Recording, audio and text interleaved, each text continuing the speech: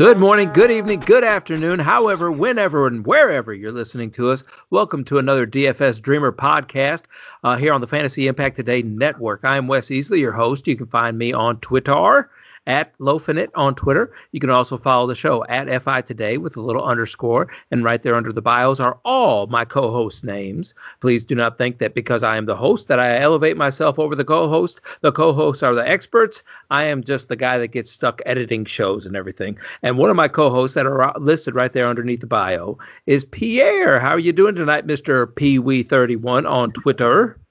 Doing well, Wes. Doing well. You got to give yourself more credit. You're a great host. Give yourself some credit there. But good evening to you, sir.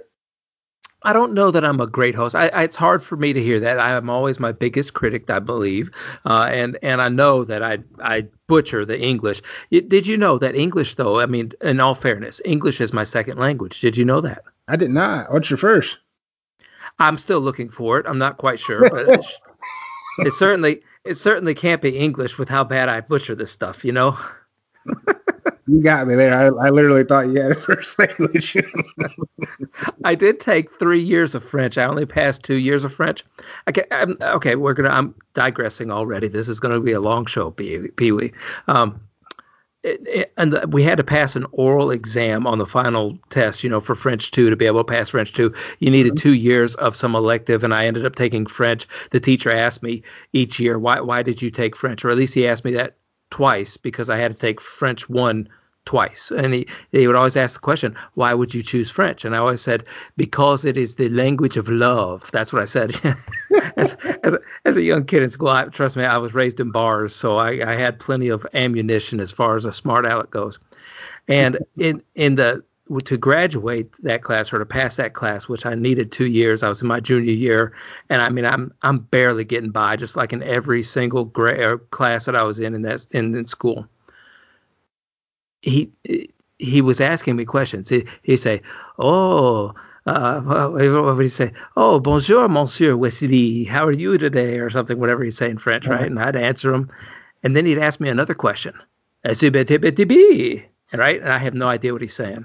And I learned one phrase, and I would say it like this. I'd say, "Je ne sais pas," which means I don't know, right? Je ne sais Okay. pas. And then he'd say, "Oh, hmm, je ne sais pas." I'd say it with a little extra inflection in there. So he asked me two questions, and then he asked me the third one, and he looked right at me, and I looked at him, and I just kind of did my shoulders. I shrugged my shoulders, and I said, je ne sais pas. He told me to go take a seat in English, and he ended up passing me with a D, and just so he'd never have to fool with me again. So I That's skated by on hilarious. those. I kid Yes, you not. So with the name Pierre, whenever I've interacted with Canadians or French Canadians, they just assume I speak French. So they introduce themselves, and I say Pierre, and they just start speaking French, and I'm just nodding like, "Yep, sure." Yeah. That's the one downfall of being named Pierre. If you do run into anyone from north of the border, they definitely just assume that you're French. I could imagine that. I got one more French. Okay, this will be real quick. We had to do some kind of video, and I'm going to fail this class. I'm failing this class. I had good buddies that bailed me out of these things, and so we had to do some video, but it had to be in French, right? It had to be in French, and so they're like, "You can't speak French. How are you going to be in our video?" I said, "I don't know. That's your problem. I'm just here. I'm here for amusement."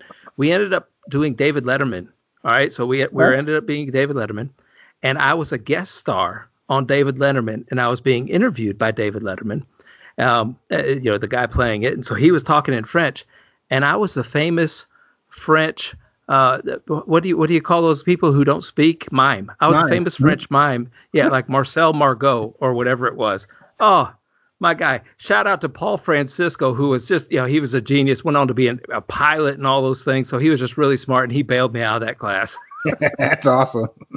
Now, let me help Paul Francisco on our DraftKings DFS stuff slate that we have coming up here on Sunday. And Pee Wee, I know you play a lot of DFS, and you broke some news to me about the NBA here coming up in the near future. Yeah, so it sounds like they're going to vote on the start of the season tomorrow when it comes to the Players Association, shooting for a December 22nd start date. And it's going to happen pretty fast. So you look at right now, we're at November 4th, so they're shooting for the NBA draft to be November 18th. 48 to 72 hours after that, according to Mark Stein on Twitter, they're saying that they're going to start free agency. You're looking at training camp December 1st, and then the NBA season starting up December 22nd. So that's really quick. That's right around the corner if that were to happen, and that's just another DFS sport that I'll be diving into if that gets passed tomorrow. Yeah, that's a fun DFS sport to play too because injuries happen fast and often in that sport, and it doesn't seem like DraftKings or a lot of people don't have time to react to that. So you can always plug and play a lot of point guards or centers or anything. You always plug and play in those kind of people. So you got to be glued to the news there. Yeah, absolutely. The value definitely opens up. It doesn't get adjusted like at the NFL. You got a whole week to adjust. So the next night you could have some value.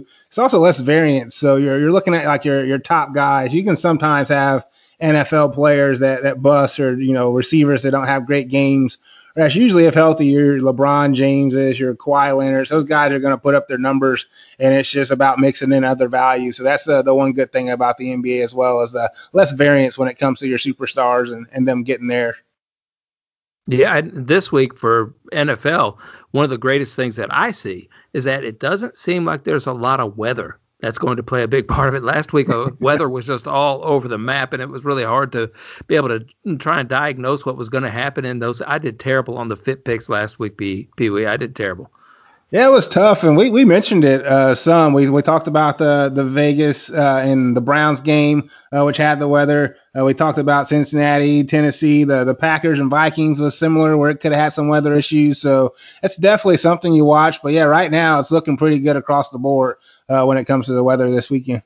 I did say to hammer that Las Vegas and Cleveland under, though. When I knew that wasn't going to be a lot of points there because both teams were looking to get off the field right there. And I think we got one of the overs. I said a sneaky overplay was going to be, I can't remember, Denver and. Chargers and Broncos. It was 44 and it hit 61. So that was a great call there. Dalvin Cook, big day. I definitely spoke to him and how he kills the Packers. I know that. Watch a lot of Packers in my household, and unfortunately, he did it again. And I had an unhappy better half during that, but she did play him herself, and she won a little money because she played Rodgers with Adams and actually ran it back with Dalvin Cook, so it worked out in her favor listening. But it didn't work out in her favor and rooting for her favorite team. Hey, we always try to highlight some of these big games just to give people a little bit of knowledge of the big point totals for the week, and we may be able to squeeze out a couple of bigger point totals here after we look at some of these games a little bit closer. But I think the biggest point total on the board right now are the Seattle Seahawks versus the Buffalo Bills. That one is sitting at 55 this week, which is pretty big point total. But that's really the only one that's up there in that higher area. All the rest of them are flirting in the 50s as far as the next range goes. And man, there's a couple of low point totals here. The Giants and Redskins are at 41.5, and I think that one's going to stick right around there. The Pittsburgh Steelers and the Dallas Cowboys are at 41.5. I think the Steelers defense is going to get about 35 of those points. It's possible. I know the Cowboys haven't named a quarterback yet. They're looking at Rush and Garrett. I'm not sure either one of them is going to matter, but we'll see how that plays out. There are some that are getting a little up there. I know you mentioned Seattle and Buffalo, which I do think is probably going to be the one to target. I look at that Kansas City and Carolina game. Right now, I show it at 52.5. We know Kansas City's capable of putting up points, and we may see Christian McCaffrey back, the fantasy darling.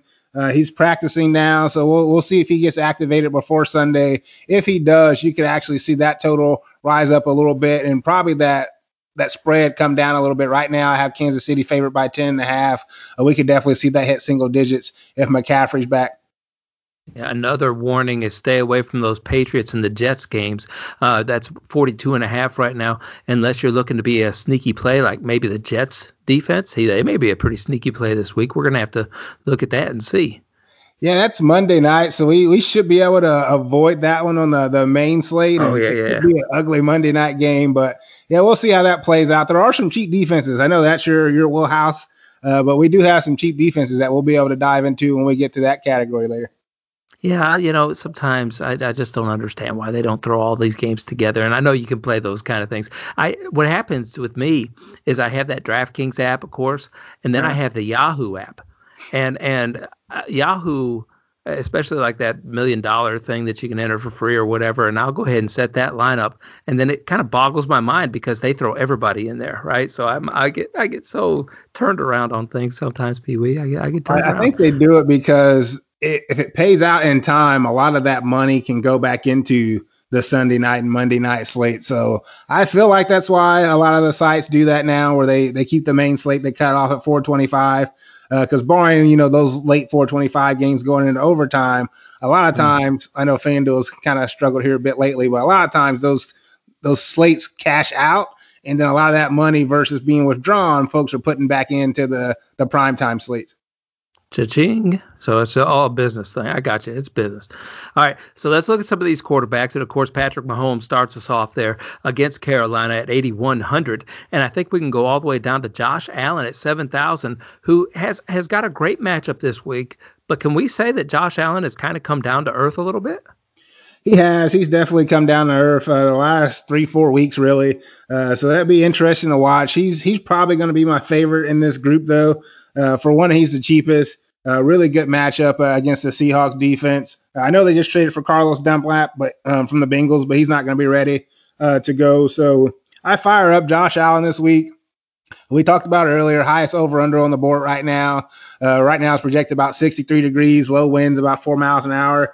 So this could turn into a shootout. And him and obviously Russ Wilson, who may be the MVP of fantasy football so far in this first half of the season. You can play him at 7,600. I'll probably, if I pay up, we'll have one of those two guys just based off the over under and the game script that I expect. Deshaun Watson, 7,100, good price tag as well. Going to Jacksonville, I feel like he's really started to turn the corner. The team's still pretty bad. They're not winning games, but he's put up 24 plus the last 4 weeks himself. And then you can always play Mahomes. Even last week, he was the same price, 8,100.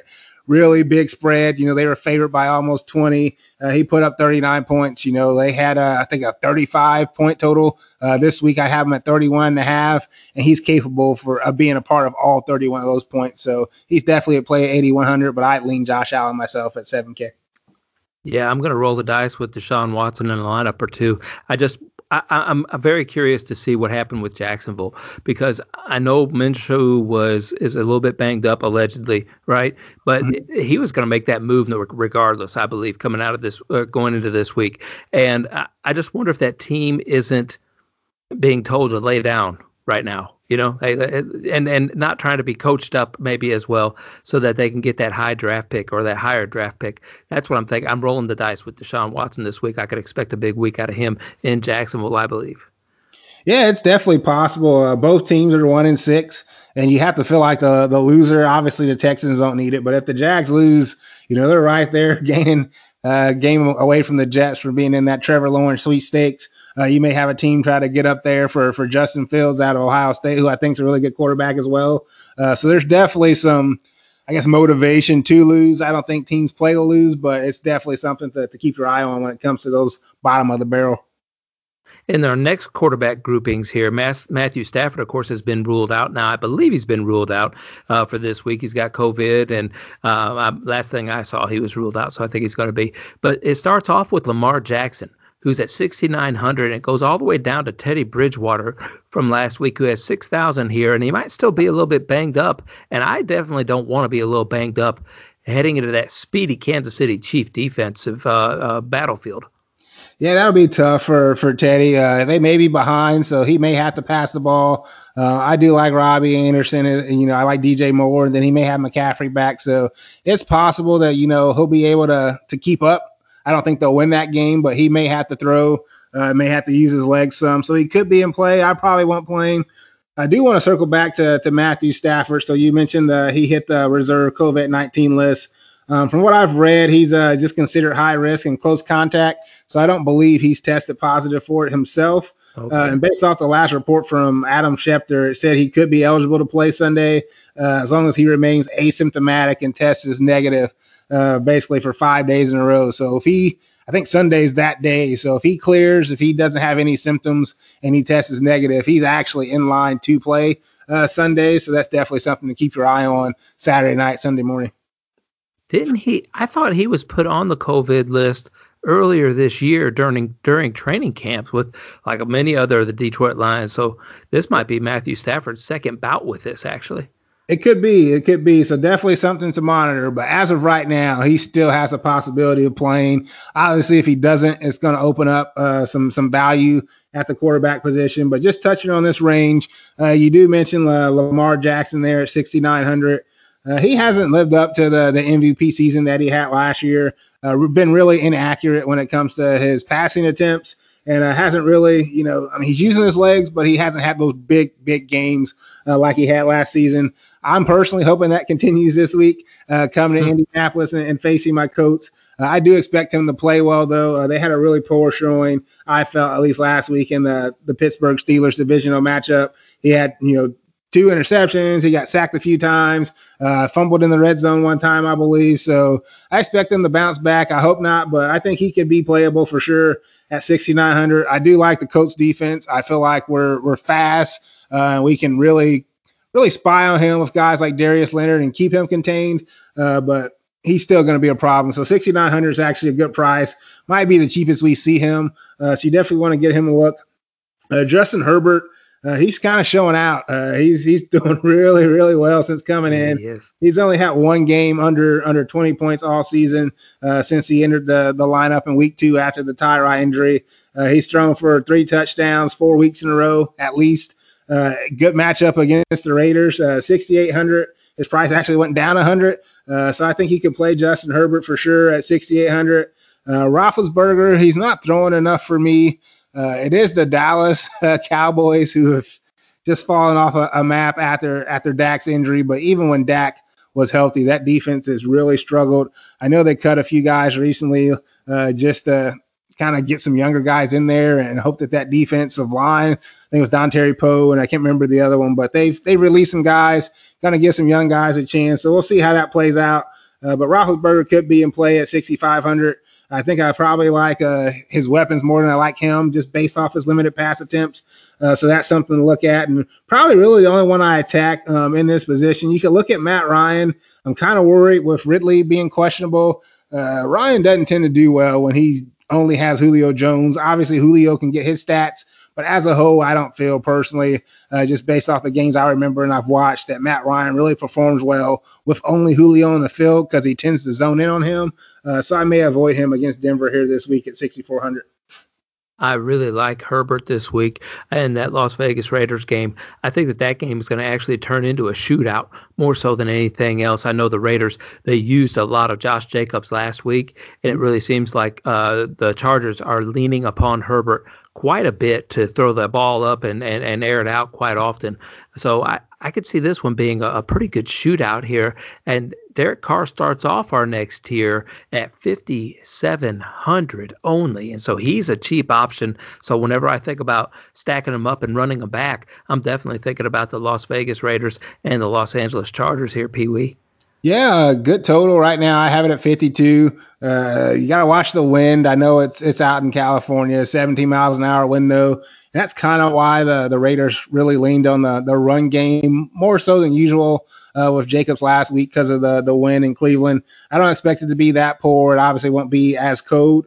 So it's a pretty good price on Derek Carr at 5,700. He's going to get you decent points. So you look, he's gotten 20, 28, 24, 17, 22. That's all, 3 times or more. So he's definitely capable of that. If you feel like they'll be trailing, he may be airing it out a bit more. So I think that's a good price. I do agree with you. This is a pretty good game to potentially target, given the shootout potential. So I do like him at 5,700. Philip Rivers, that's my guy, but I'm probably not going to play him at 56 against that Baltimore defense. I feel like this is probably going to be more of a defensive battle. Right now, the over-under's at 47. I could see that even coming down a little bit to 46, 45, depending on the news. For one, with the Ravens themselves, I know Marlon Humphrey had tested positive for the COVID-19, as well as a few others in close contact that are questionable for this game. On the coach side of the ball, you have T.Y. Hilton questionable for a groin. He'll probably miss. So I could see that total definitely getting lower. Tua Tagovailoa. Didn't play well, I didn't think, personally last week, but great game just in general for the Dolphins. Their defense scored twice, which was wonderful. Another thing I called out, I think I even put them in my lineup that I built at the end of last week. They were really cheap, and they got on the board quick with the defenses. His stat line did not look great, but the team played really well. They'll be in a faster pace matchup with the Cardinals. If they get behind again, he may have to use his arm a little bit more. So he's someone you might want to consider at 55. You may have a lot of folks off of him because of that first week and what his stat line looked like. But you got to remember that was the Rams defense with Aaron Donald and Jalen Ramsey. I know they'll have Patrick Peterson probably shadowing Devontae Parker, but this will still be a decent matchup for Tua this week. Probably not going to go too much lower than that. The only ones that you really want to consider is with the injury news. You got to look at the Chase Daniel. I believe he'll probably get the call over David Blau in Detroit. If Stafford's ruled out all the way down at the minimum salary at 4K, you may have some insight on Chase Daniel, as I know he backed up for the Bears for a while, but he could be in consideration. You got Lutton, who's coming in for Minshew with Jake Luton. 4,900. I don't know much about him. I know he was a 6th-round pick. We'll see how he plays. You may want to take a shot on him. You know, you can always stack him with a couple of his players. If you like that Houston game, I know you mentioned you like Deshaun earlier at the higher price tier, so it could be some run back options when it comes to the Jaguars. And then Drew Lock, I think he's playable as well at 5,200 against the Falcons. He comes off a pretty good game. They slowed down really early against the Chargers. When it comes to last week, and they got behind, but he came back, and they came back and won that game. He threw for 248, 3 touchdowns, 20 fantasy points, which at this range right now would give you close to 4 times value. So that's something to definitely look at with Drew Lock at 5,200 if you want to go down to this price range. The only reason why I'm looking at Kyle Allen, and I keep talking myself out of it after I think about it for a little while, because Bradbury, of course, is going to be locking up McLaurin here for the Washington Redskins, or, well, Bradbury for the Giants on McLaurin for the Redskins. But they're just, Washington might be put in really good position to score on Sunday because the Giants like to turn the ball over quite often, it seems like. And so Washington just could be in that position at the same time. I don't think that you can trust that team to put up more than 20, 21 points for the day. But I do like Drew Lock, and I like his value against that Atlanta Falcon defense. I know that defense has been a little bit stout lately, but maybe something clicked for Lock. I'm not going to say to build every lineup around him, but I could see me building a lineup or two around that Denver offensive team. And no, I have no insights on Chase Daniel. None whatsoever. Okay, none whatsoever on Chase Daniel. I mean, I know what you're saying, but no, don't, just stay away from Chase Daniel. No Golladay, no nothing, just no. Yeah, I get that, but I mean that's a really cheap price for a quarterback. If he's going to be the starter, if he's going to play the whole game, it's not like Minnesota's defense has been great. They've really given up a lot through the pass. And you don't need much. I mean, you're looking at 12 to 15 for him to hit value. And if you do that, he's just going to open up a ton where you can play a lot of the higher priced guys and good matchups when it comes to running back and wide receiver. Not saying to do it, but I'm saying you're going to have to look at it for sure when it comes to your lineup construction if Matt Stafford's ruled out. But you know what I would have to do then? I would have to play Chase Daniel. Wait, I gotta make sure I can say it. I gotta play Chase Daniel naked at a cheap price. That just doesn't sound. That sounds like a Saturday night, but it doesn't sound like a very fun Sunday morning. Okay. It could work at it. The quarterback I'm thinking of playing, and I'm leaning towards playing, I will probably play naked just because of the price tag of his receiver that I like the best. But we'll get to that later on. But I mean, you do have some stacking options. You got to remember that Kenny Galladay's already been ruled out with a hip when we get to wide receiver. So there's some value that could open up for the Lions if you do want to stack it. But again, at 4K for a starting quarterback against the 30th ranked passing defense, it's just something you got to consider if Stafford's ruled out. That's all I'm saying. Good point. All right, and I'm just being that smart aleck back in freshman high school days. All right, back to our over to our wide receivers now. Stephon Diggs. I can't believe Stephon Diggs is in this top group really, just because he hasn't really done much this past week or two that I can remember anyway. But it starts off, of course, with DeAndre Hopkins going against that Miami Dolphin defense, and I think that this is going to be just a light show for Arizona this week. And I want to say our tier. I'd hate to stop it with Calvin Ridley because I don't even think that he's an option to play at 7,000 with that injury that he has. Yeah, it's going to be tough to play Ridley. I don't think he's going to play. I know he didn't practice today, but we'll follow that as the week goes. But I'd probably avoid Ridley. You can always play DeAndre Hopkins. Again, he's the highest price receiver, 8,200 right now, but he's paid that off a few times this year. And against the Dolphins, 26 ranked passing defense. They had Xavier Howard, who I felt like was a really up and coming cornerback. So, I mean, you can see how they play him. I probably won't get up there just because I'll be paying up elsewhere at other positions. But I do like Hopkins at 8,200. I called Metcalf last week. I thought he was in the best spot against the 49ers, and that really came to fruition there at 43 points, had 12 catches, 161 yards, 2 touchdowns. Again, he was also in my wife's lineup, so I don't know how I'm not putting in these guys that she's getting in when she's apparently just listening to me. But more power to her. I love that for her. But I'll probably be on the other Seahawks receiver this week. And so far, I've been pretty right when I've come to picking the weeks for them. But we'll get to him and his price range. And Diggs is really the one I was kind of mentioning when I talked about potentially playing a quarterback that's naked. So I feel like he's the best option on the Bills. He's getting the targets, 9, 11, 8, 16, 7, 6, 13, 9. He's the main target getter when it comes to Josh Allen. I'm just not sure I can pay $7,400 for him. Looking at it, he's really only paid that off twice so far. And in week 5, he barely got at that price tag if you look at the value with 23.6. So I don't think I can pay that much for Diggs, though I feel like he's the primary weapon that you'll want to have if you are going to stack it with Josh Allen. I just don't think I can pay that price. But Julio Jones could be due for the breakout. So I mentioned I don't like Matt Ryan himself when it's only Julio on the field without Ridley, because I really feel like he forces Julio the ball, and the Falcons themselves get kind of stagnant and don't play as well when that happens. But when that happens on the flip side, Julio Jones gets his stats.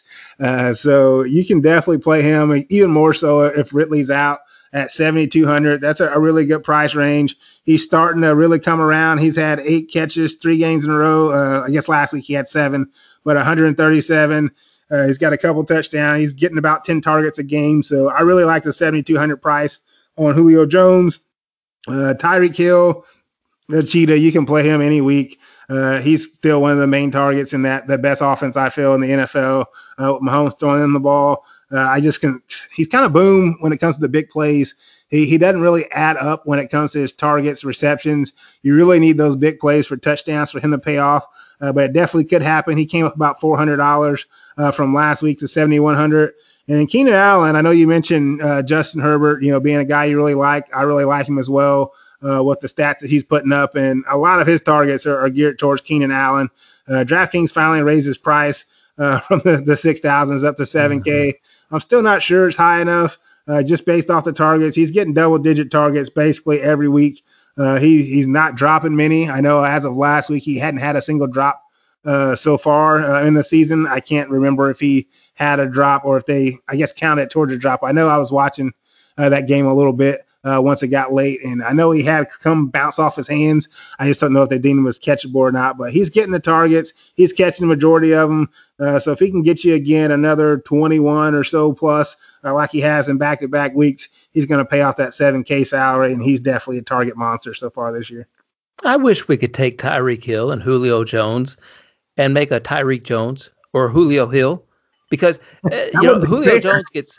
Yeah, well, it'd be a monster, because Julio Jones, he goes up and down the field all day long, and he gets you in between the 20s all day long, but he can't find the end zone. And then Tyreek Hill is the guy who always finds the end zone, but he never catches a pass within, just on the regular field of play. So I wish we could just combine them both, and we would just have a monster, a Julio Hill monster. Yeah, that would be nasty. And if a team can kind of build that type of player, that could be what we're starting to see with DK Metcalf. I know he's young, but he's got some potential to kind of have that good blend. We saw his speed when he tracked down Buda Baker. He's definitely catching, inside the 20s as well as taking it to the house. So DK Metcalf may be that hybrid that you're kind of thinking of right now.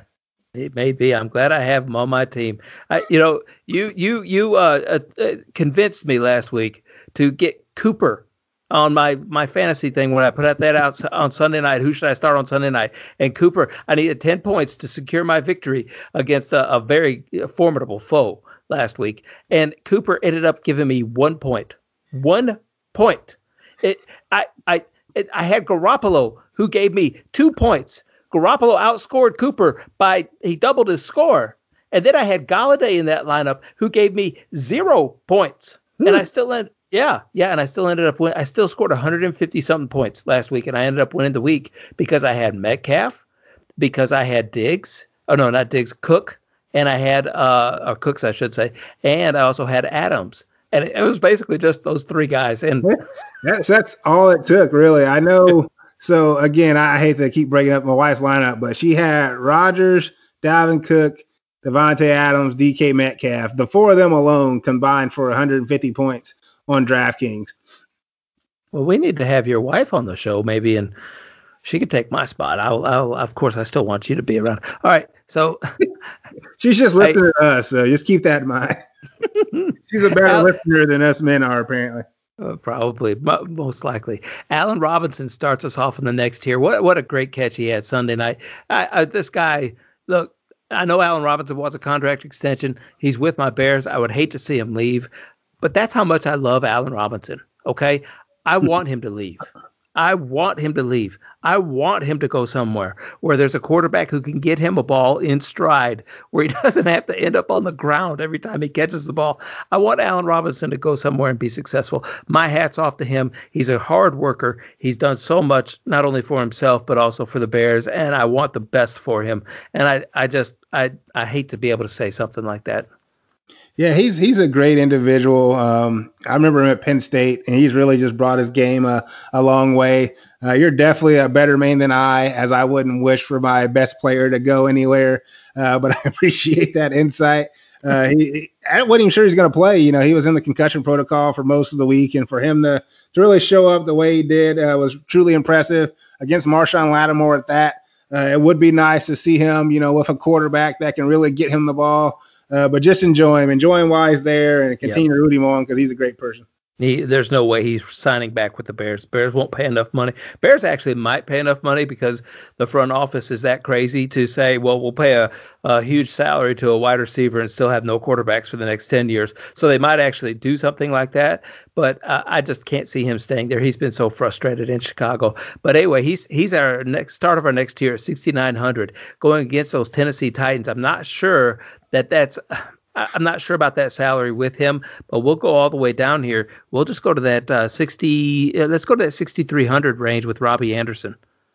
Yeah, so I do like Allen Robinson at 6,900. Again, it is a little unfortunate, the quarterback situation. I believe Trubisky got hurt.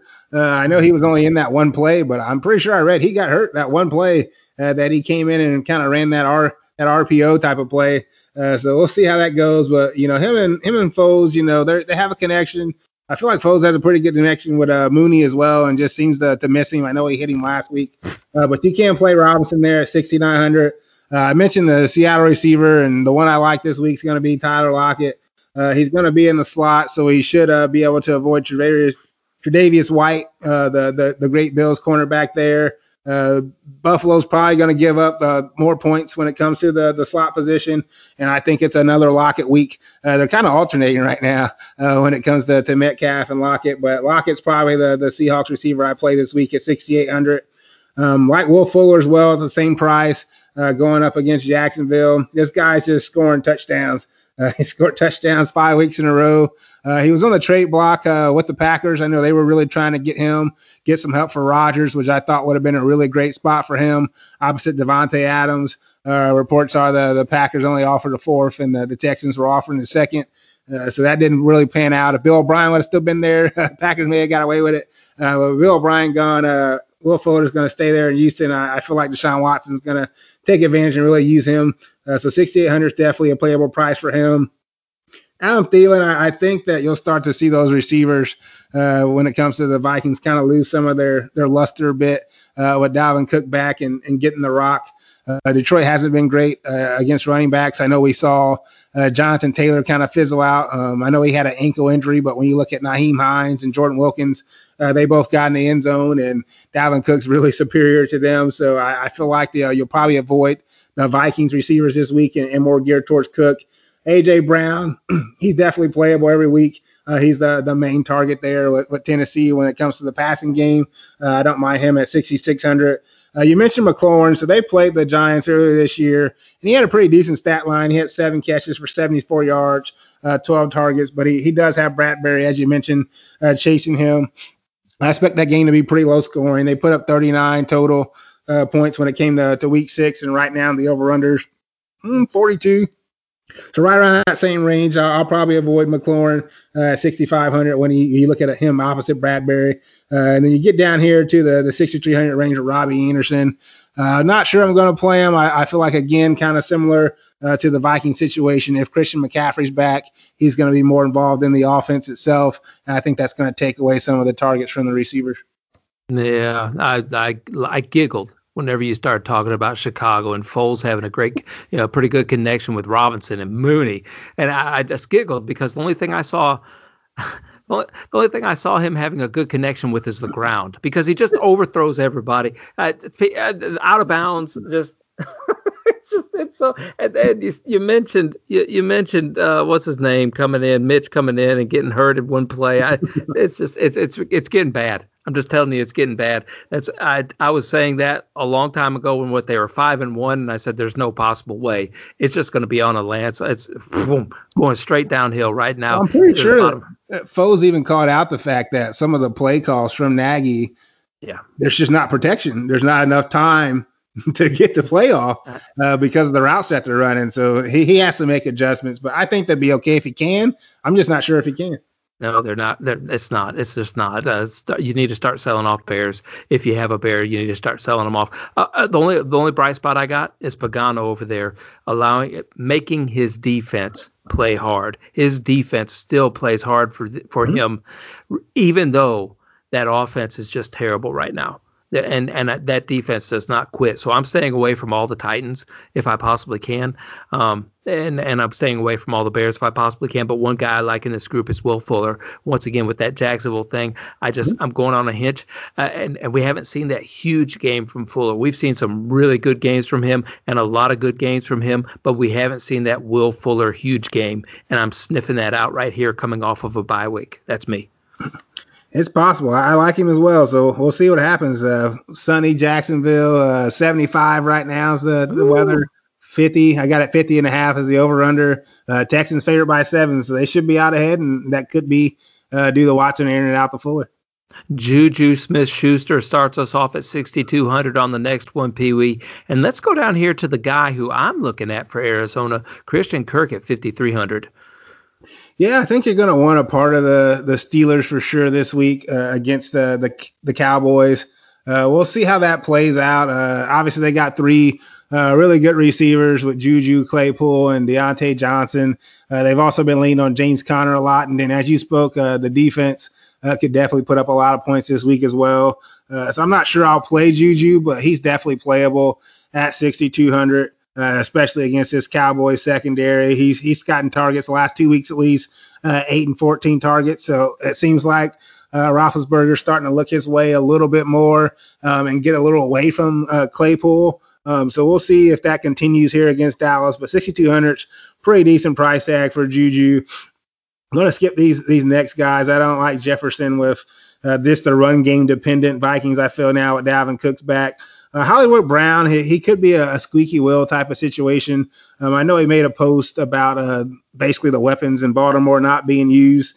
And I don't know if that was a shot at the coaching staff or a shot at his quarterback, who's really been inaccurate when it comes to a lot of the passing attempts that he's made in general. You look last week, he only had 2 targets, 1 catch, 3 yards. Obviously, that catch was a touchdown, was helped a little bit.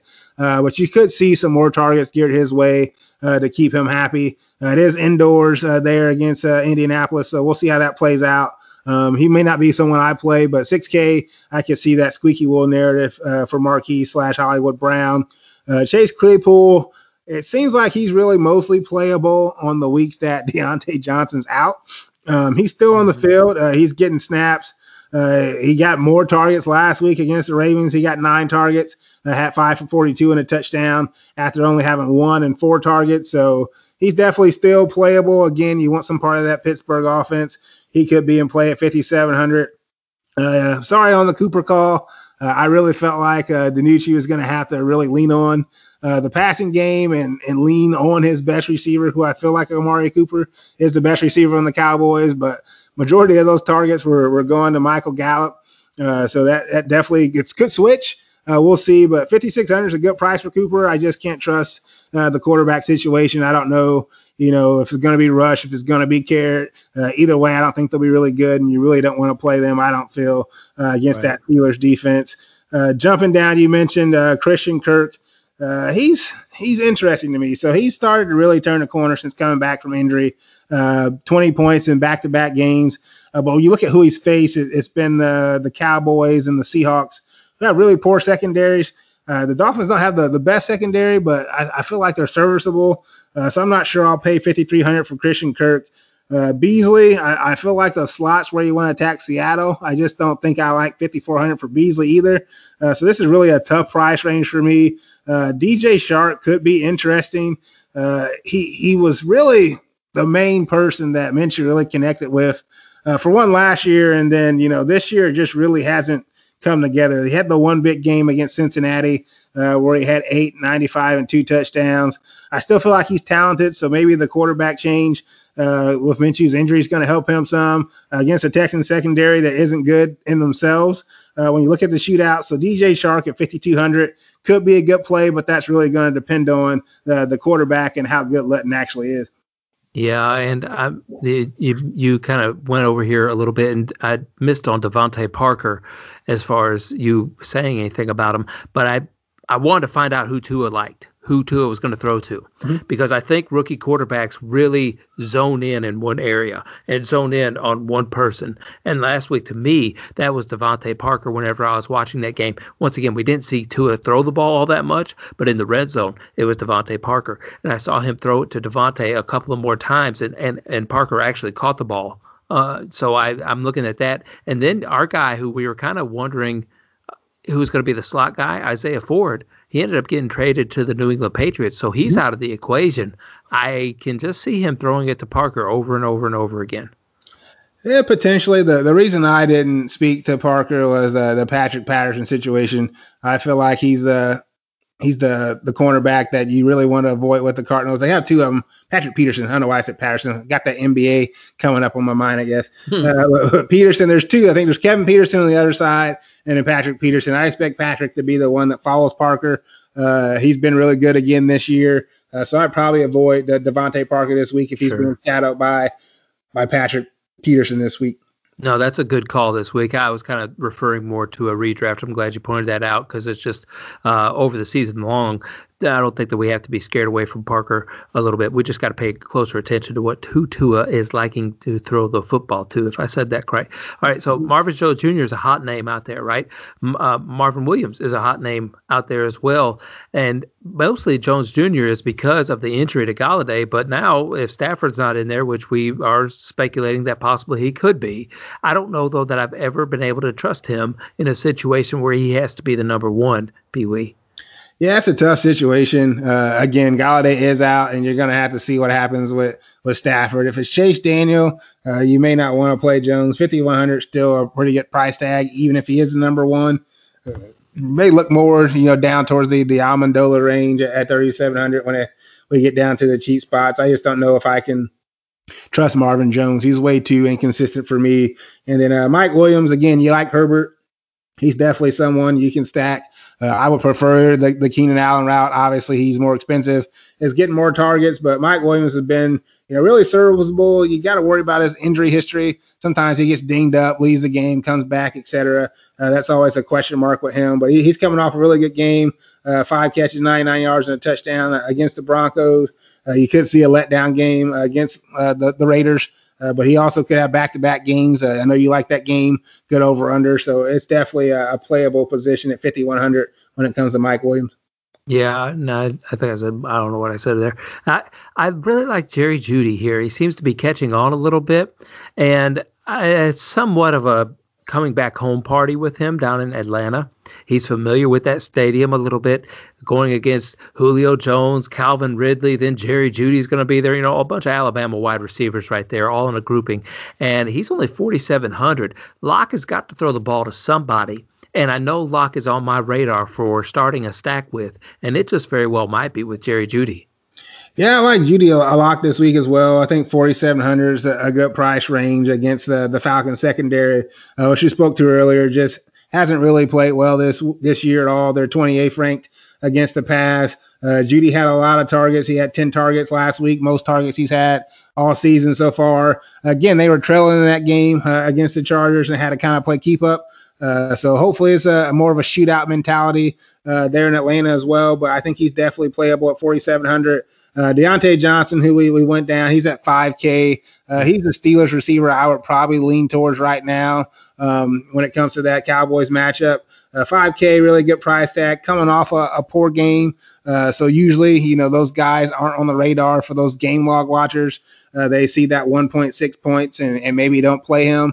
I feel like he's in a bounce back spot at 5K when it comes to Deontay Johnson. Watch the Tim Patrick news. I know he hurt his hamstring. He was limited at practice today. He had some pretty big games leading up to that hamstring injury that he got against the Chiefs. 17 against New England, 26.3 against the Jets, 14 against Tampa. He's put up, 200-yard games this season. He's 200, extra than Jeudy. So if everyone's going to Jerry Jeudy, who I personally do prefer, you could definitely get off that and be a little contrarian with Tim Patrick. So I just watch his injury and see if he's in play there at 4,900. Don't like CeeDee Lamb. Again, we kind of mentioned the Cooper situation. He only had 5 targets in that game against the Eagles. So we just got to kind of wait to see when it comes to the new quarterback that steps in this week. Good price tag, but go ahead. Oh, I'm sorry. I thought you were done. You kind of broke up there. It's probably my internet connection. But I really love Deontay Johnson there at 5,000. That's really cheap for Ben Roethlisberger's preferred target, it seems like, whenever he's throwing the football. Yep, I agree. He's in the slot most of the time. So, again, 5K, he's probably my favorite Steelers receiver this week. John Brown, I know you don't like him. He's definitely someone to watch. Again, he didn't practice today because of the knee injury he's been dealing with. 4,600, if we do like that Seahawks-Bills game, he's always someone you could throw into a stack with Josh Allen. So I pay attention to him. If we want to go down a little bit cheaper, again, we got a new quarterback situation in Jacksonville. Perhaps they get Laviska Shenault more involved. 4,200, he's someone to monitor with a new quarterback situation. If he's targeted a little bit more, especially with those guys that are basically backups. So you don't know who they're targeting in practice, who they've targeted, in the second unit, things along those lines. So if they build a rapport, earlier in the year, you could see him, target a Shenault, a Keenan Cole, things along those lines. So we'll see how that plays out because Keelan Cole's right there as well, 4K. Again, this is all Jacksonville, so tread carefully. But again, you're looking at the Texans, high over/under, playing in Florida, nice weather. So those receivers are something you can look at when you get down the 4K range, as well as Michael Gallup, who I mentioned, played against the Eagles, led the team in targets with 12. I know it's not going to be DiNucci, but you definitely want to pay attention to these younger receivers and kind of who they zone in on. I feel like 4K is really, really cheap for someone as talented as Michael Gallup, even against the Steelers secondary. Now, I'm a little offended. You said that, I don't like John Brown. Now, listen, I have nothing against John Brown, the man. And you said that that you'd like to watch John Brown. You said you need to watch John Brown. I don't mind people watching John Brown. I'm just encouraging everybody not to play him. You can watch him all you want. Just don't play him in DFS. Don't play him and don't set him in your rosters or anything. And I'm gonna warn everybody right now. Here, I don't know. I don't have a bell. I don't have a hand clap. I don't. Ding. Oh boy, that was good. That was very loud. That's the loudest you've been all night long. Amari Cooper. Okay. Okay. If this kind of quarterback play continues to happen, he's going to get hurt. And I don't mean hurt. He's going to get hurt. His feelings are going to get hurt. he's going to end up being hurt, and he's going to end up standing on the sidelines. I know it's going to be really hard to get anything for him in a redraft league or anything like that right now at this potential spot that we're in with him not having a quarterback. But if you can get anything for him, I'm just telling you, I've seen him for years. I've watched him for years, and this guy's feelings are going to get hurt, and he's not going to like not being the number one guy. I know that whoever it is comes in there. Hopefully they're going to eyeball him, and hopefully they're going to target him. And I thought Dalton was doing a pretty good job at doing that. But if Gallup is getting all the targets, if CeeDee Lamb is getting all the targets, and if Amari Cooper has himself on every fantasy team that he has, okay? And if he only gets 1 point, that's not going to last very long. He'd rather get 0 than 1. I just guarantee you that. Yeah, that's a good point. Definitely something to watch. And I know you encourage folks to watch John Brown. You also encourage folks to drop John Brown a couple weeks ago as well. Yes. I don't see any other ones down here like in a cheap thing. The only one I could say that I'm kind of eyeballing. Well, no, I'm not. Never mind. I'm not. No, I talked myself out of it. I'm not going to go there. Not going to go there. Skip your guy, Mooney at 3,900. I feel like, he's definitely, Foles has missed him. If you watch some of those highlights, some of those plays, he's beating cornerbacks. He's very talented in his route running.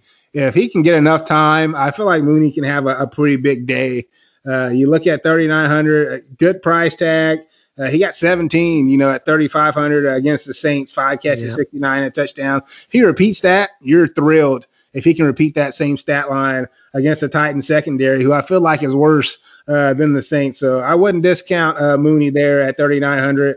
Again, watch the Lions situation. They got 2 guys right down here at Marvin Hall at 3,800, coming off a 4-catch, 113-yard game, as well as Danny Amendola right below him at 3,700. Again, Kenny Galladay's out with a hip. And so, you got Marvin Jones at 5,100, and then the wide receiver 2 and 3 for this team are right here back to back at 3,800, 3,700. I feel like they're going to be behind the Vikings, so they're going to have to throw the ball. So those are 2 guys in the value range that you definitely could play. I'd probably lean Amendola a bit right now. If it's Stafford, if it's not Stafford, you may want to look at someone like Marvin Hall, who may have more reps, more time with Chase Daniel. Yeah, I just remember I keep hearing that Quintez Cephas name, because he had all those targets that first time whenever Galladay went out, but then he didn't come up very big if he came up at all, and then he's been grabbing pine ever since then, and he can't even find the field right now. He's in the doghouse. I'll tell you, okay, I'm going to give you the one name that I had, and it's just this is a complete flyer here because of, like you said, with whoever that Jacksonville quarterback name is. I got to learn it because he's going to be playing the rest of this year. Who is it? Luton, Jake Luton. Hey, oh, bless you. I think it's Oregon State.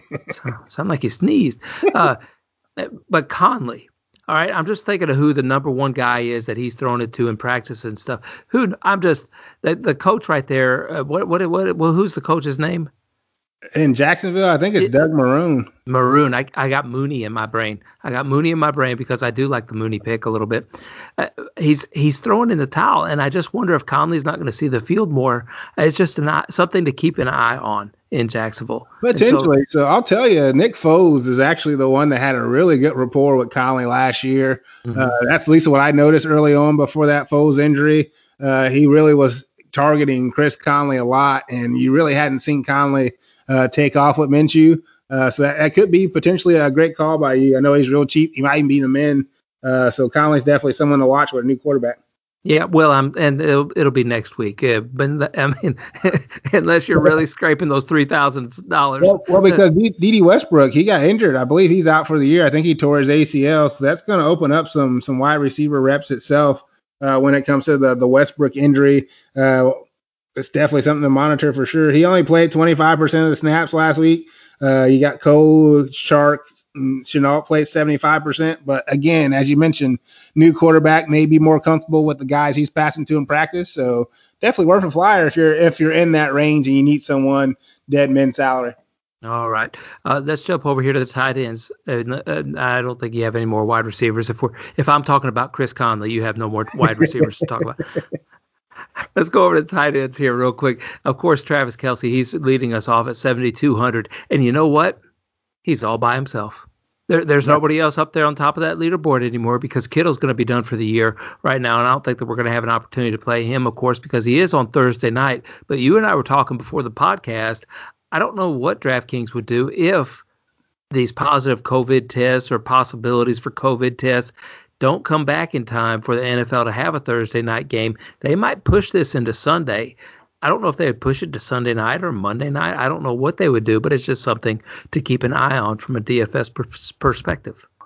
For sure, it sounds like the Packers did make the flight to San Francisco. So as of now, the plan is for them to play, but obviously that can change in a heartbeat. If we wake up in the morning, there's a bunch more positive tests for the 49ers. You could see it get delayed to a Sunday or Monday, Tuesday, which we've already seen this year, or even postponed to another week. So definitely something to monitor. Really tough when it comes to the Kittle injury for sure. I know he's telling the coach, he's telling Shanahan 2 weeks. Doctors are saying 8.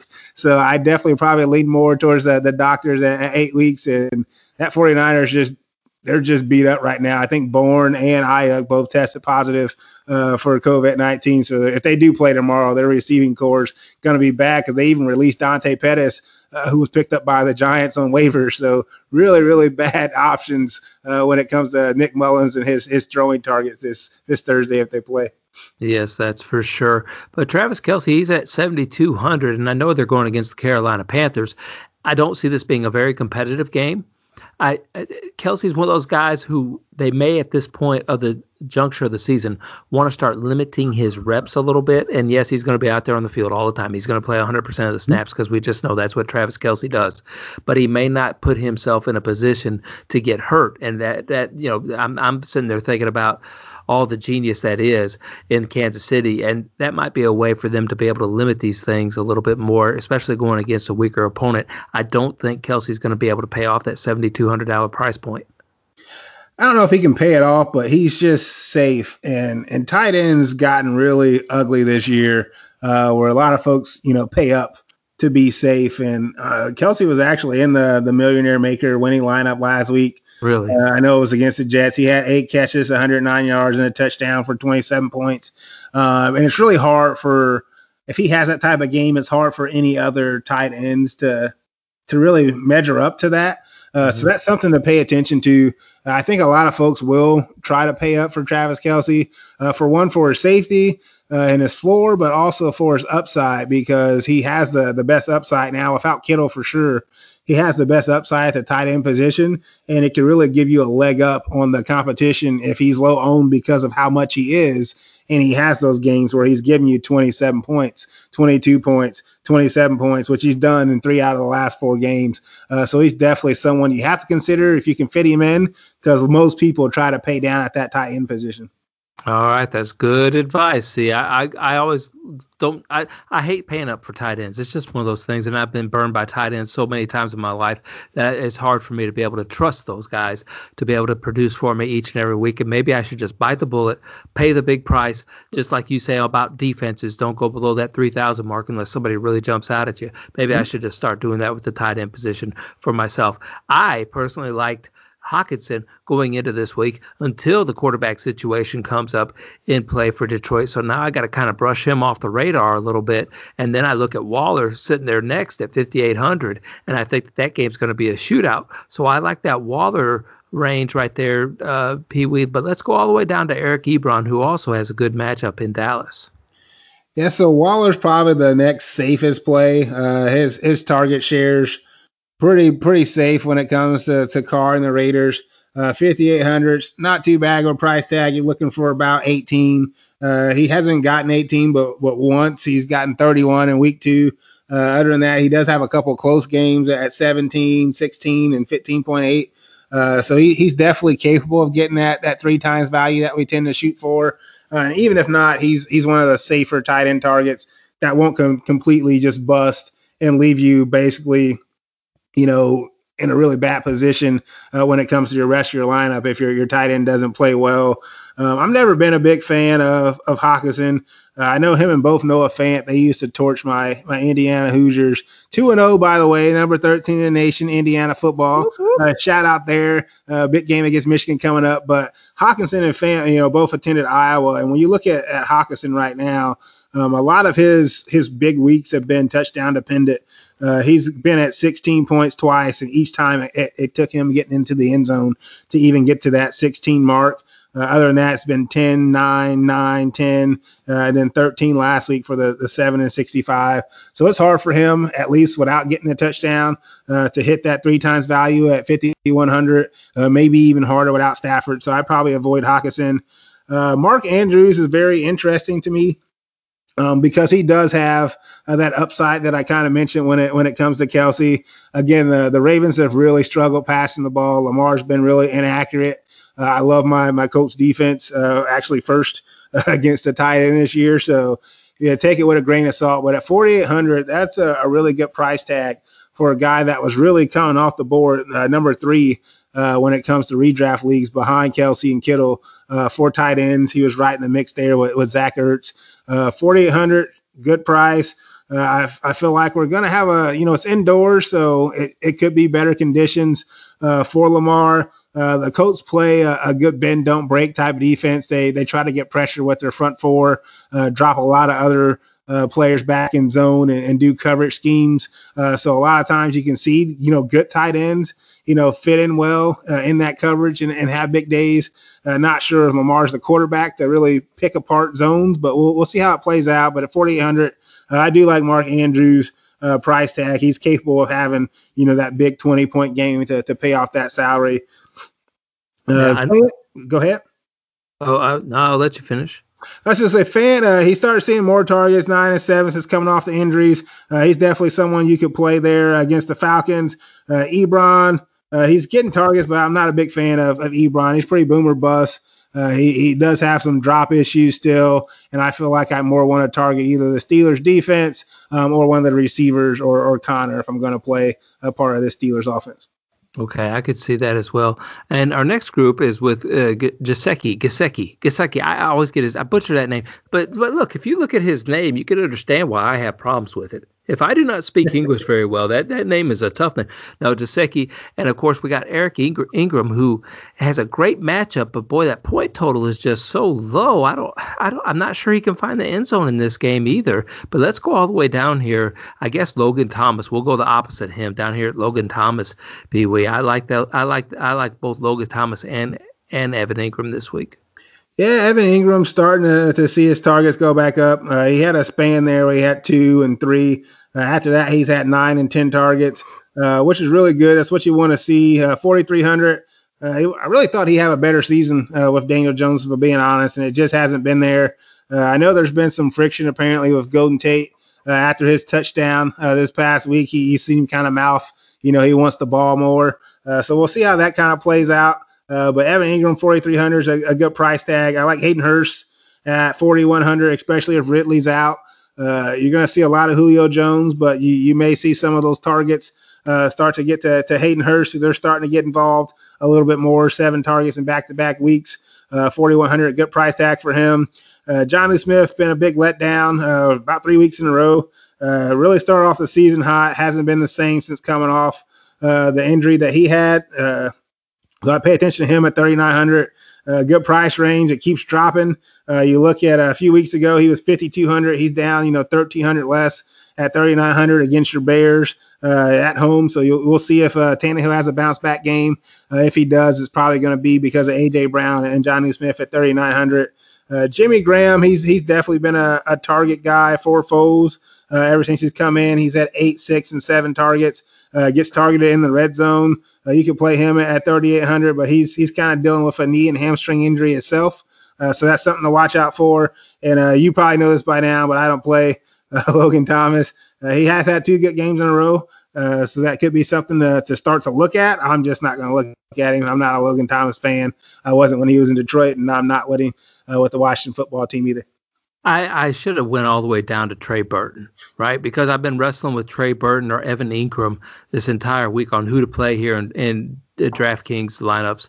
And I'm leaning towards Trey Burton because he actually is getting more rushing attempts than Evan Ingram by 1 a week, I believe. So it's, What are we? Why are we talking? Why are we talking about how many rushing attempts tight end gets on a weekly basis? This is crazy. I don't know what coaches are drawing up a running, and I know that's how Trey Burton's finding the end zone, but that's really a mirage. His scores have been really a mirage because I don't think we can count on Trey Burton to find the end zone via rushing attempts each week.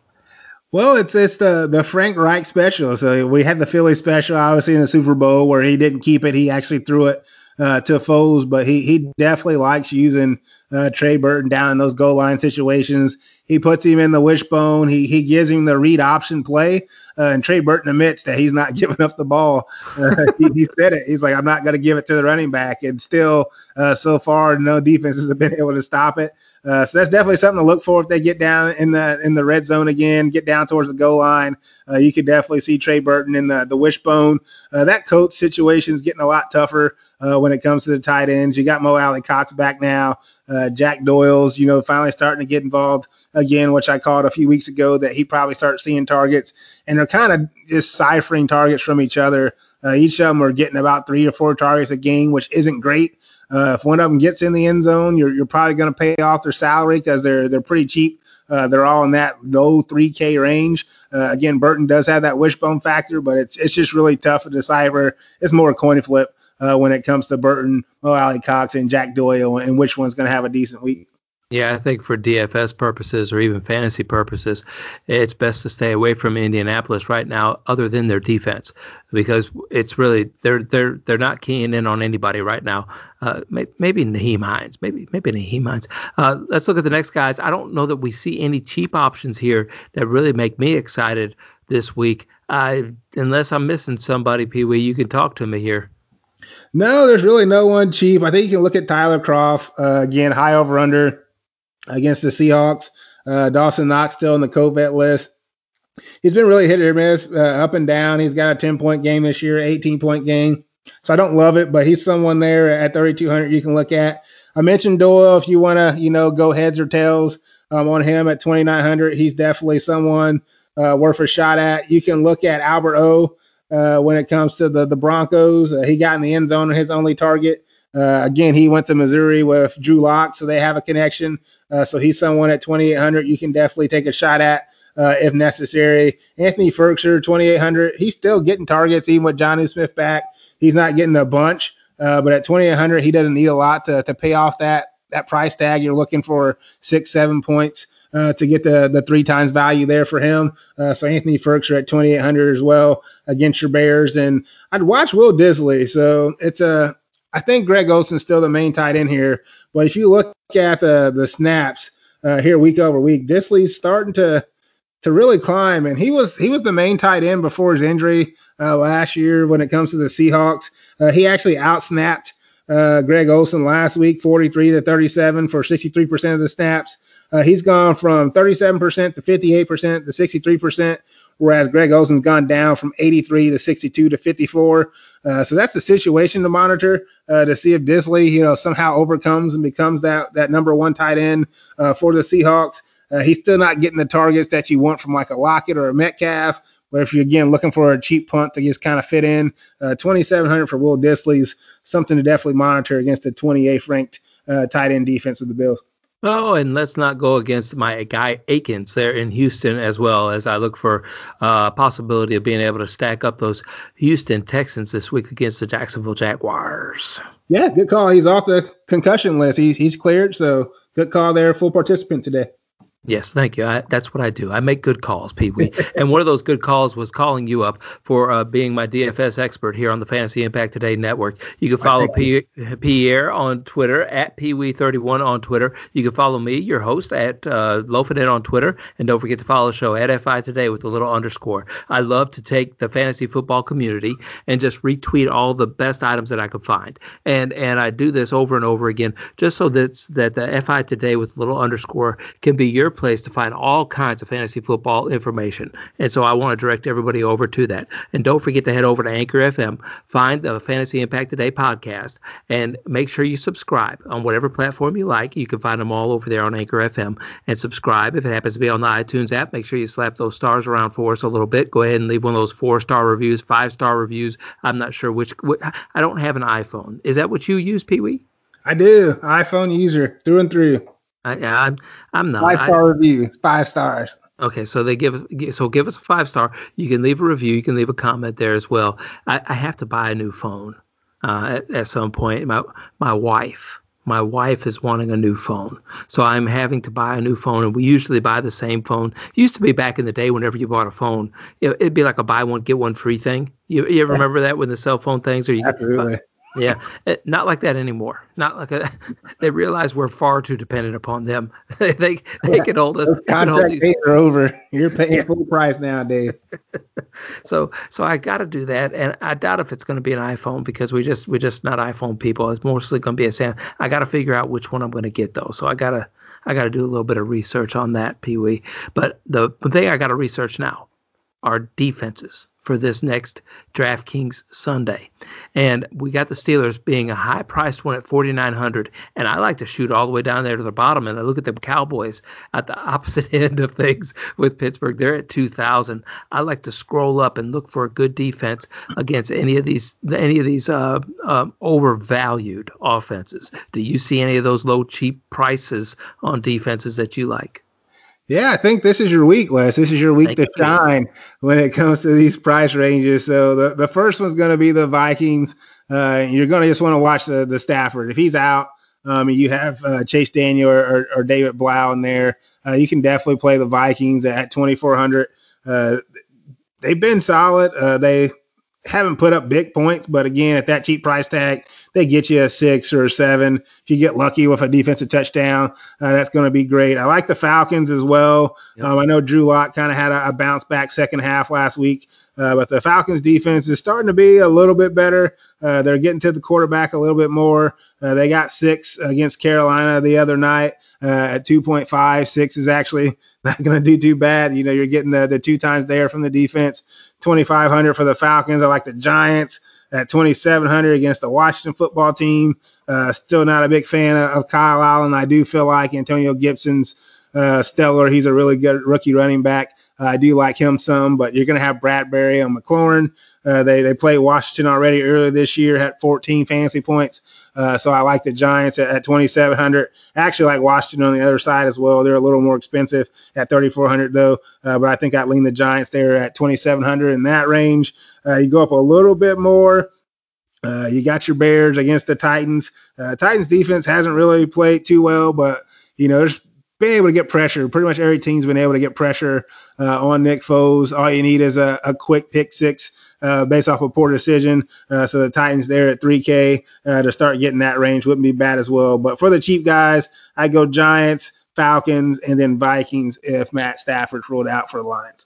Yeah, I love when you said the Vikings and the Falcons because that's who I was eyeballing. Both of those teams are at home as well, so I love both of those picks. And I'm going to say that the Falcons one will probably be a little contrarian, just because the Vikings is going to be they're going to be a real popular pick without Stafford being there possibly. So I think that the Falcons could be that contrarian pick that not everybody's going to be choosing. I agree, and they're probably the best value point per dollar on the slate. Denver's only projected for, I think, 23 points. I don't think Lock's been great. I like Drew Lock. I like his swag on the sidelines, but he hasn't played the best football. Philip Lindsay banged up his toe again. I know he's been dealing with turf toe. I'm pretty sure he missed practice today when we get the running back, so you may just have to deal with Melvin Gordon. So I agree. I really like the Falcons at 2,500. I like the Giants, though. That's probably, if I had to rank them, I'd go Giants, Falcons, then Vikings. But we'll see how the lineup kind of plays out because it's all about construction. Boy, you just don't like that Washington football team one bit. You haven't liked them at all this year. Between you and me, you've got something against that Washington football team. I don't know what it is. They only have a few good players, McLaurin and then Gibson. I feel I like Kerrigan on the defensive end, but it's just not a good team. I don't like Haskins. He wasn't a good quarterback. I don't think Kyle Allen's a good quarterback. Bad division has kind of helped them out. I'm just not a fan of the roster build up right now. Over at running back, which is what we always say for last here on the DFS Dreamer podcast. This is going to be your week. The only week you could probably get Christian McCaffrey for under, what, 9,900 is what he usually, 10,000? Yeah, usually in 10K range.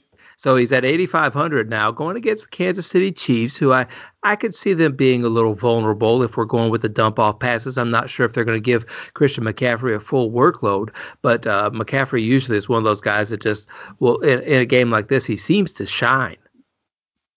Yeah, he's a slate breaker every single week. 8,500 is probably gonna be the best price range you get for him. You say if he's not fully, incorporated, then that may be a struggle. But if he is, then it's gonna be too late, and you're gonna miss out at him on this price range. Again, he can rush, he can catch passes, he gets majority of the targets down in the red zone, the goal line. You got to pay attention to how they incorporate Mike Davis. I don't think they're just going to push him to the side like everyone's assuming. It's definitely possible, but I feel like they'll still have a little bit involvement, which is concerning. But if McCaffrey's ready, 8,500, that's quite the price. He's going to pay that off, I feel, 9 out of 10 times. Yeah, it might be a good time to go out and get Mike Davis actually, because it is an ankle injury with CMC, and it might be a reoccurring thing. He might be able to, he might tweak it. It might get twisted up or something underneath there. So it might be a good time to go out and get Mike Davis off the. I'm not gonna say off the waiver wire, but trade for him, because the guy might be hitting the panic button. But I like what you said there, because if I'm Matt Rule, one of the reasons why Christian McCaffrey may have been banged up he had a lot of tread on the tire, or not a lot of tread left on the tires after such a huge last year, and even the year before. They've really run and leaned heavily on him. It might be a good time, especially in a season that's starting to look like it's slipping from their grasp a little bit in Carolina, that they need to divvy up that workload in the backfield a little bit more, just to give McCaffrey a little bit of a break. It would definitely make sense, and it's one thing if Mike Davis hasn't played well, but he's had a pretty good season. He's been a good fill-in, and I feel like it'd be dumb just to for one, if you rush McCaffrey back, but also if you go back to that super heavy, workload that he had. If he was seeing, 95, 96% of the snaps, I don't think that'd be very optimal for them to do that. They're still technically, hanging around. They're 3-5. I know there's been talk about a potential, expansion of the playoffs, which could give them something to play for, but I don't think they'll just throw him to the wolves like that. I like Dalvin Cook, even though he had a big week last week, so it might be a little deflatable week here. But going against those Detroit Lions, he's at 8,200. I think he could pay that off again this week. I think we could see another huge Dalvin Cook week. But let's take this one all the way down. When I look at this, there's not a lot of running backs. Price it's really weird. I mean, it drops off of a huge slope here after Robinson with Jacksonville at 7,000. So just talk about those three first, B-Way. Yeah, big fan of Dalvin Cook again this week. 32nd ranked defense in the Lions. We just saw Nyheim Hines get 2 through the air. We saw Jordan Wilkins get in the end zone, which put all the fantasy industry on tilt that Jonathan Taylor didn't get one of the 3 running back touchdowns against Detroit last week. You're looking at 8,200. That's actually still a pretty good price range. You're looking at around 24 points to hit value. He's done that 3 times already this season out of 6 games, so he's done that 50% of the time. Even more so if you don't expect Stafford to play, or if he gets ruled out, you have to expect that the Vikings are going to get ahead, and it's going to be a lot of ground and pound and using Dalvin Cook. Maybe a little mixture of Madison in there, but Dalvin Cook, 8,200, I like Derrick Henry. I know the Bears have a really good defense. Pagano's definitely got them playing well, but again, Henry's just a horse. He's a hoss. He's getting majority of the rushing touches itself. I wish he could catch the ball and that they could, do a couple play actions, get a couple more screens going. I think he'd be really good in the open field, because guys just don't want to tackle him. They see him coming.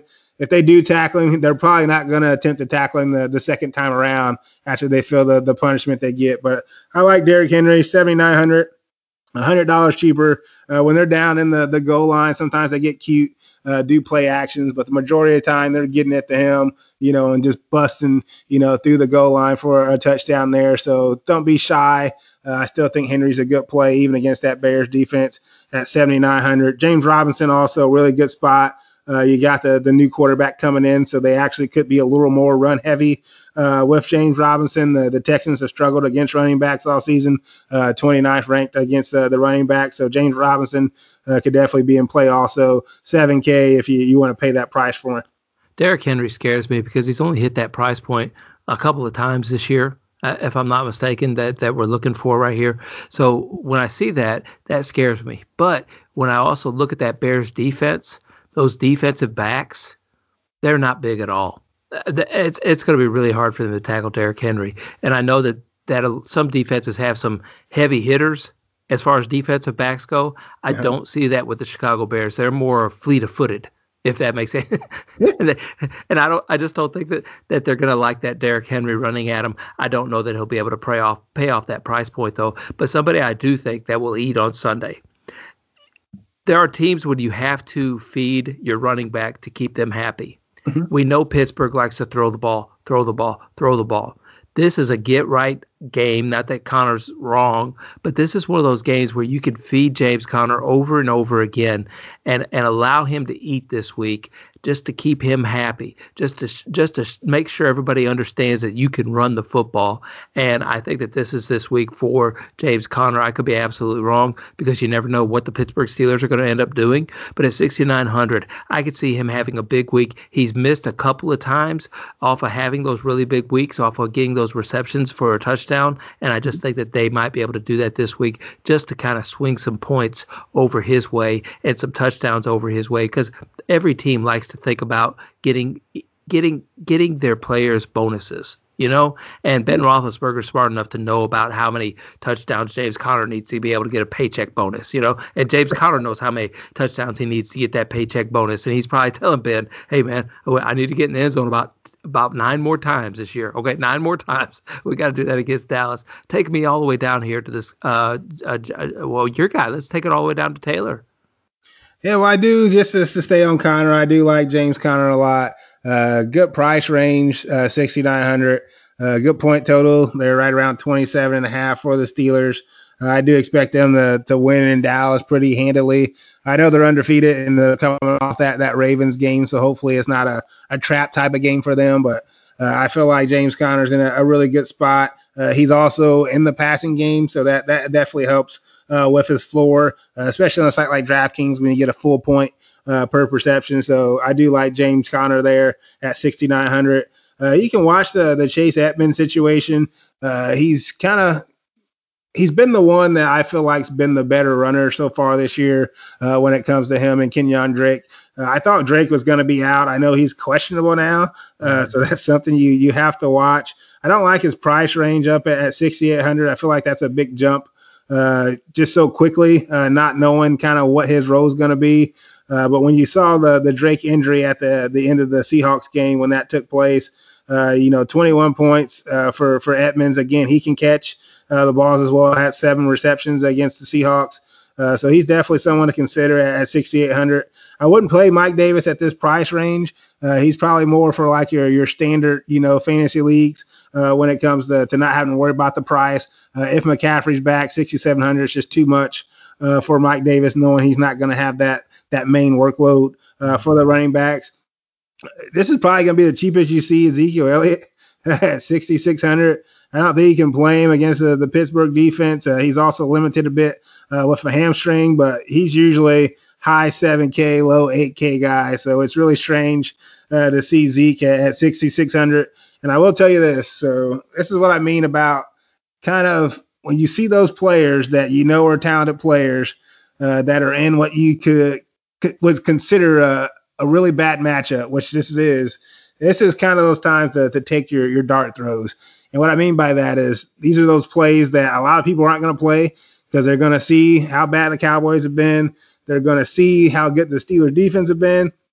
And they're not going to look at the price tag and say, you're looking at Ezekiel Elliott, first round pick, all pro running back, 6,600. They're still at home. They're going to have a different quarterback who may be able to get the ball up and down the field. Again, I'm not saying to play Ezekiel Elliott, but I think you definitely need to consider it at this price range. If he's healthy, you just look at that. You've had games. I know Miles Sanders has had a big game against the Steelers this year. I think Derrick Henry had a pretty solid game himself against the Steelers this year. 15, he got in the end zone. So, you get 15 for Zeke at 6,600. That's not that bad. If you get 20 from Zeke, 6,600, you're ecstatic. And that's all a touchdown or two. So definitely consider Ezekiel Elliott, that price tag at 6,600. Watch Carson. I'm not sure he's going to play yet. He was questionable leading up to that game last week against the 49ers and ended up sitting out. But if going to Buffalo, pay attention to him at 6,500. I know you mentioned Jacobs when it came to that Browns game last week. He got 31 carries. I think that was more due to the weather. So I don't see that happening this week, but I still think he's playable in that Raiders offense at 6,300. Not going to play Gurley this week against the Broncos. Probably not going to play Larry either now that he had Le'Veon Bell involved. Jonathan Taylor, he's been disappointing. I really like the Ravens run D, so I'll probably avoid my guy Jonathan Taylor as well, especially seeing he's coming off an ankle injury and a limited practice himself. All right, so you mentioned Drake's injury going from questionable, from out to questionable. Let me tell you something about Kenyon Drake, and I've said this a million times. Guy gets nicked up. Little Kenny Drake, he always gets a little injury here and there. Always has since I've watched him whenever he played for Alabama. And I'm going to put the pressure on you to not allow me to ever draft him again. Okay, it's on you. Now, Pee Wee, I got to put the blame on somebody else, but there's no way he's going to play. I mean, you can sit there and say whatever. And Edmonds, I don't know. He seems to have a really good connection with Kyler Murray. It's almost like Kyler Murray just didn't pass the ball to Drake, and he throws it to Edmonds, no problem. They just have a good connection together, and it wouldn't surprise me if Edmonds just takes his job away from Kenyon Drake altogether. And I think we are going to see Elliott get a little bit cheaper than what he is right now, even because I can't see how they're going to get the ball past the 50. And I understand they might have a new quarterback in there and so forth, but you put Elliott back there in the Wildcat, I could see him and Cooper just standing on the sidelines at the end of this game talking.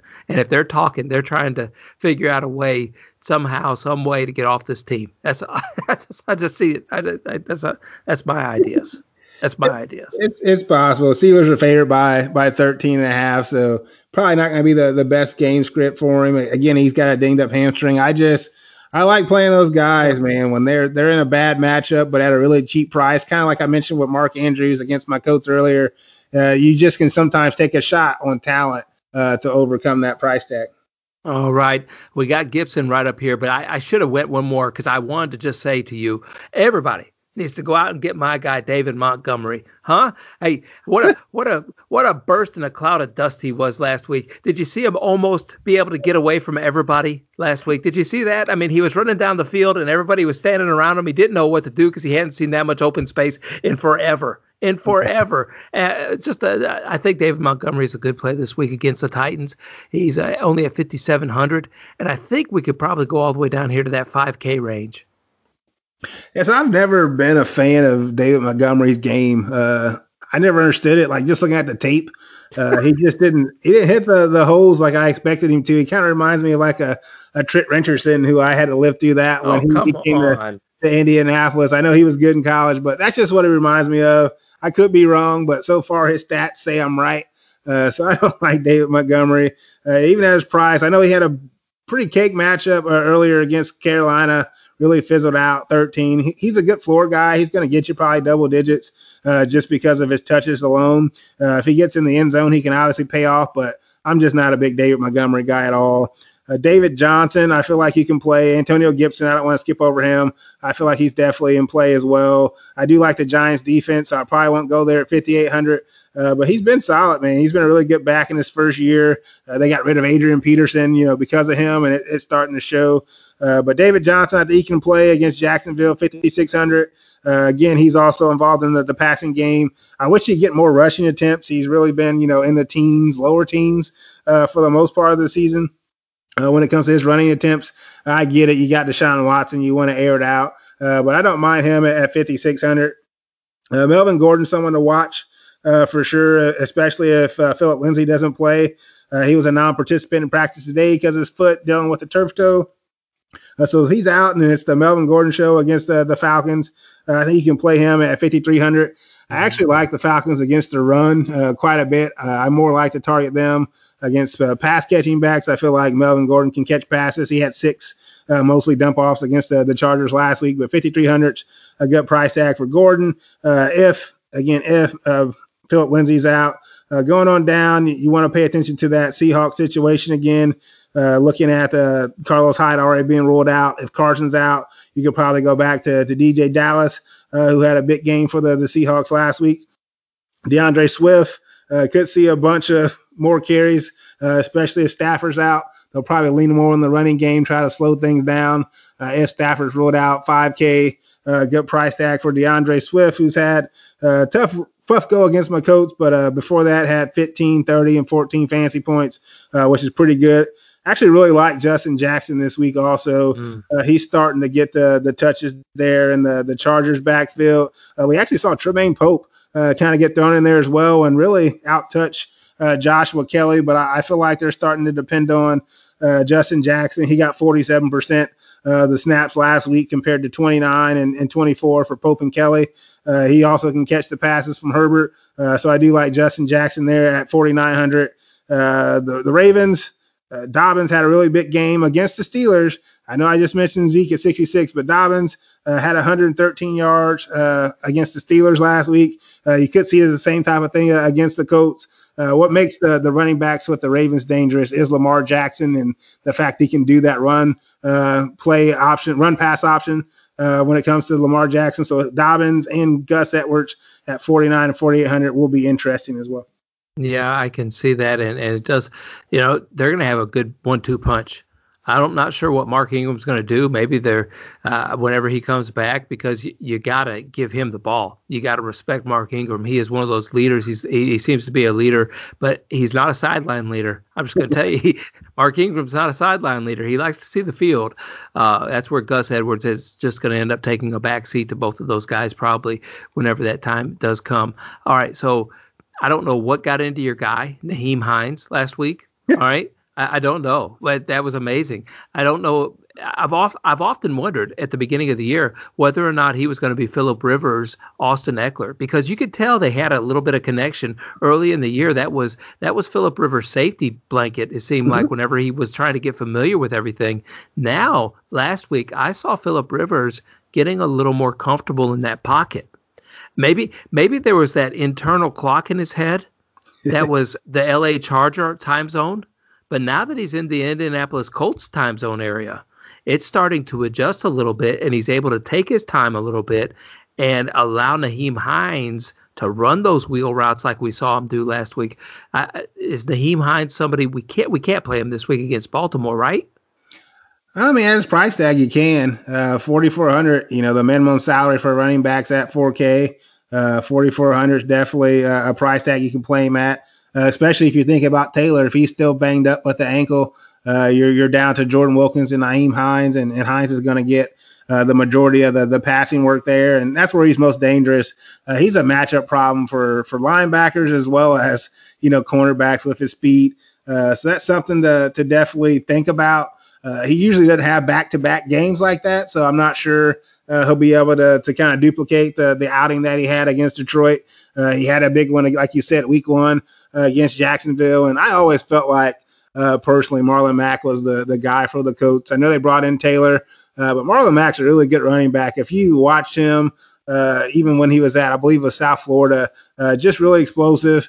I hate to see his injury because I felt like he was the guy. Everybody was saying Taylor, Dynasty Leagues. Yes, it was Taylor, but I felt like everyone was really discounting Marlon Mack, which is sad to see him gone. But Nyheim Hines can definitely do some things out of the backfield. And 4,400 is not going to kill you. Again, only 400 more than a minimum salary. Yeah, and I agree with you on that. And I thought Marlon Mack was he's going to be a free agent at the end of the year. Really interesting to see what they end up doing with him. All right, so in this bottom tier here, do you see anybody else that we could take a flyer on that maybe we need to? I could see Devin Booker getting. I say Devin Booker. I did that earlier today with the John Frisella show too. I said that very thing. Devontae Booker. I could see Devontae Booker getting a couple of more carries this week, just to be able to give Josh Jacobs a little bit of a break. Potentially. So I would for sure watch the coach situation with Taylor. I know he practiced today, but if he's out at all, you can definitely look at Jordan Wilkins, who had a big game last week. He's been a really explosive runner to me. He's not one that just really breaks away, but he grinds you out, 4 or 5 yards at a time. So I wouldn't mind him at 4,200 if Jonathan Taylor's out. And as I stated, Tremaine Pope kind of had his kind of little coming out party there. He got more snaps than Josh Kelly for the Chargers. I think he's out in the concussion protocol, so it may be one that you kind of limit yourself on. But if he gets cleared, he had 5 catches for 28 plus another 10 attempts on the ground for 67 for 14. That's a really good price against the Raiders, who one of the worst run defense in the league. If he clears the concussion protocol, because they're kind of got a 3-man committee going on. But I still prefer Jackson if you had to pick one, about 900 more. Okay, Pee Wee, I think that just about gets us wrapped up here. I'm not sure if you like any of those Miami running backs, though, down here on the cheap, now that, what's his name is out. Yeah, I saw Gaskins out. Everyone was curious why they traded for DeAndre Washington from the Chiefs, and all of a sudden, poof, 3 weeks Gaskins. So I'm not sure. It's definitely possible. I think Breida is even questionable himself. He didn't practice today because of a hamstring. I know Patrick Laird is limited because of ankle. So Jordan Howard could be in play. We'll see if he's active. He's been inactive, but again, another one of my IU guys. I feel like he's definitely a capable runner. So if you have all these guys out, Jordan Howard at 4K is definitely someone you can consider, I feel. I guess. I don't know about that. I don't know who you could consider. I just hope Tua stays upright long enough to be able to throw the ball a little bit, or at least just throw it in the ground so he doesn't get hurt again. Oh, my. Tua. Okay, so build me a lineup this week, Pee Wee. All right, so I kind of mentioned it earlier, so I'm going to go naked Josh Allen at 7K. I'm not going to stack him with any of his receivers. I feel like Diggs is the one you want to stack him with. I just don't like the price tag on Diggs, so I'm going to play naked Josh Allen, which works because he does have rushing upside as well on the ground. That's usually the way you want to go if you're not going to stack someone with a quarterback. Okay. From there, I'm going to run it back with Tyler Lockett on the other side of this game with the Seahawks at 6,800. I'm going to go to the running back position. So I know we spoke to him earlier, but I'm going to pay up and I'm going to get Dalvin Cook. There at 8,200. I'm going to go down a little bit and take James Conner as well at 6,900 running back. And I'm actually going to play 3 running backs. I spoke to the Chargers running back situation, but I do like Jackson when it comes to Justin Jackson at 4,900. So those are going to be my 3 running backs there with Conner, Cook, Justin Jackson. Going to need some relief at defense. So I mentioned some of the cheaper defenses that I like. I'm going to go with the Giants at 2,700 against the Washington football team. I feel like they had a pretty good showing against Tampa Bay even. I know Brady kind of came through at the end, but I don't mind the Giants there at 2,700. Leaves us about 4,500. We mentioned some of the value receivers that we like, one of them being Jerry Jeudy, who I also like there at 4,700. So I'm going to put in Jeudy there. That leaves us 4,400 when it comes to the tight end position and when it comes to receivers. So I'm going to go with Mark Andrews. I know it's a tough situation against my coach. I hope he doesn't play well from a real life standpoint, but from a fantasy standpoint, I think that's a pretty cheap price tag for him at 4,800. That leaves us about 4K. This is a situation where you can go with a couple things. So you got Keelan Cole. If you like the Jaguar situation with the Texans, you got Gallup, who had a bunch of targets there with Pittsburgh. I'm going to go with your guy because I watched the tape. He's really doing well. He's beating cornerbacks.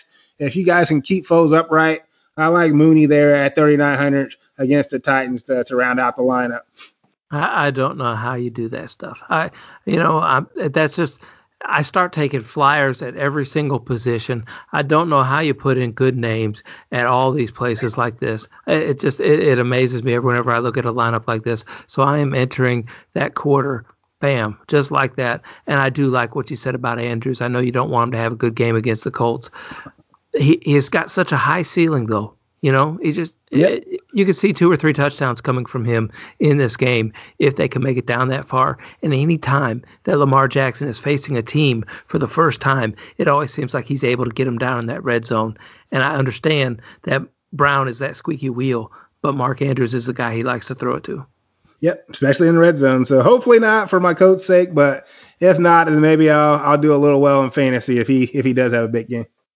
Hedging your bet. I like how you do that. All right, Pee Wee. I appreciate you so much. Thank you for doing all this research, Pierre. And you can find him over on Twitter at PeeWee31. If you happen to have any questions, you can hit him up right there or ask him to ask his wife. I'm sure that may do you well as well. Big shout out to Mrs. Pee Wee. Okay. Is that. She hates that, by the way. I heard that tonight. She hates being called Mrs. Peewee. I'm sorry. There may be a burner account made with that name. I'm putting it out there right now. All right.